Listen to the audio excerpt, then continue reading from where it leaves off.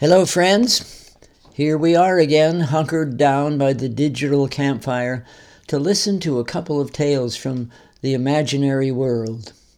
First, we consider crows and their apparent lack of concern for the refinements of life, such as orderly behavior and good penmanship. The poem is called Crows with Bad Writing. 100 rowdy crows, mobbing overhead like junior high students bursting out the doors on the last day of school. Unlike their disciplined cousins, the starlings, who flock together in the thousands to swoop and soar and veer in perfect unison, fashioning exquisite calligraphic characters on the blue tablet of afternoon, the crows have no regard for precision aerobatics and beautifully formed letters. They challenge and argue and egg each other on. They fly randomly hither and yon in a shapeless clump, filling the air with their illegible scrawls. From here I can watch and appreciate the raw energy and the raucous anarchy of their fuck you exuberance, as long as I'm not the one who has to keep their attention or decipher their homework. Some years ago, a professor pal of mine told me about a student who wrote this sentence: "The cup is fraught with coffee." That's just too good to pass by. So here's a poem with that name. The cup is fraught with coffee.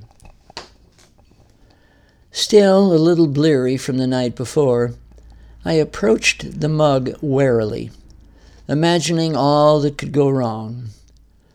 With a hasty first sip, I could scald my tongue. A clumsy grab for the handle, and I could spill the steaming black liquid in my lap, at the very least ruining a good pair of khakis, or worse, burning myself in the second or third degree. But my caution proved effective, and I avoided mishap and catastrophe. After breakfast, I headed to town on my bike, whose tires were fraught with air and could blow out at any moment, causing a sudden jolt and swerve, hurling me over the handlebars to land on the cold, hard concrete in front of an oncoming bus. Dangers abounded throughout the day. The streets were fraught with cars, the cars with heedless drivers. My lunch bag was fraught with sandwiches and fruit. Was the peanut butter rancid? Was their apple rotten? Had the blackberry jam expired? Banks were fraught with imaginary money. The library was fraught with books, calling everything into question. It was nerve-wracking navigating my way among the many perils and hazards, and I am relieved to be unwinding now on a nighttime stroll through the neighborhood.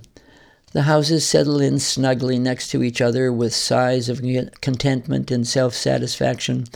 The big storm we're expecting hasn't occurred yet, but the temperature is dropping, the wind is picking up, and the sky is fraught with clouds.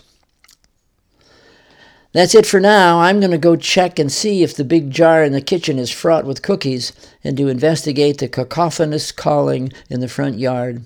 This is me, Buff Whitman Bradley. Thanks for listening, and adios until next time.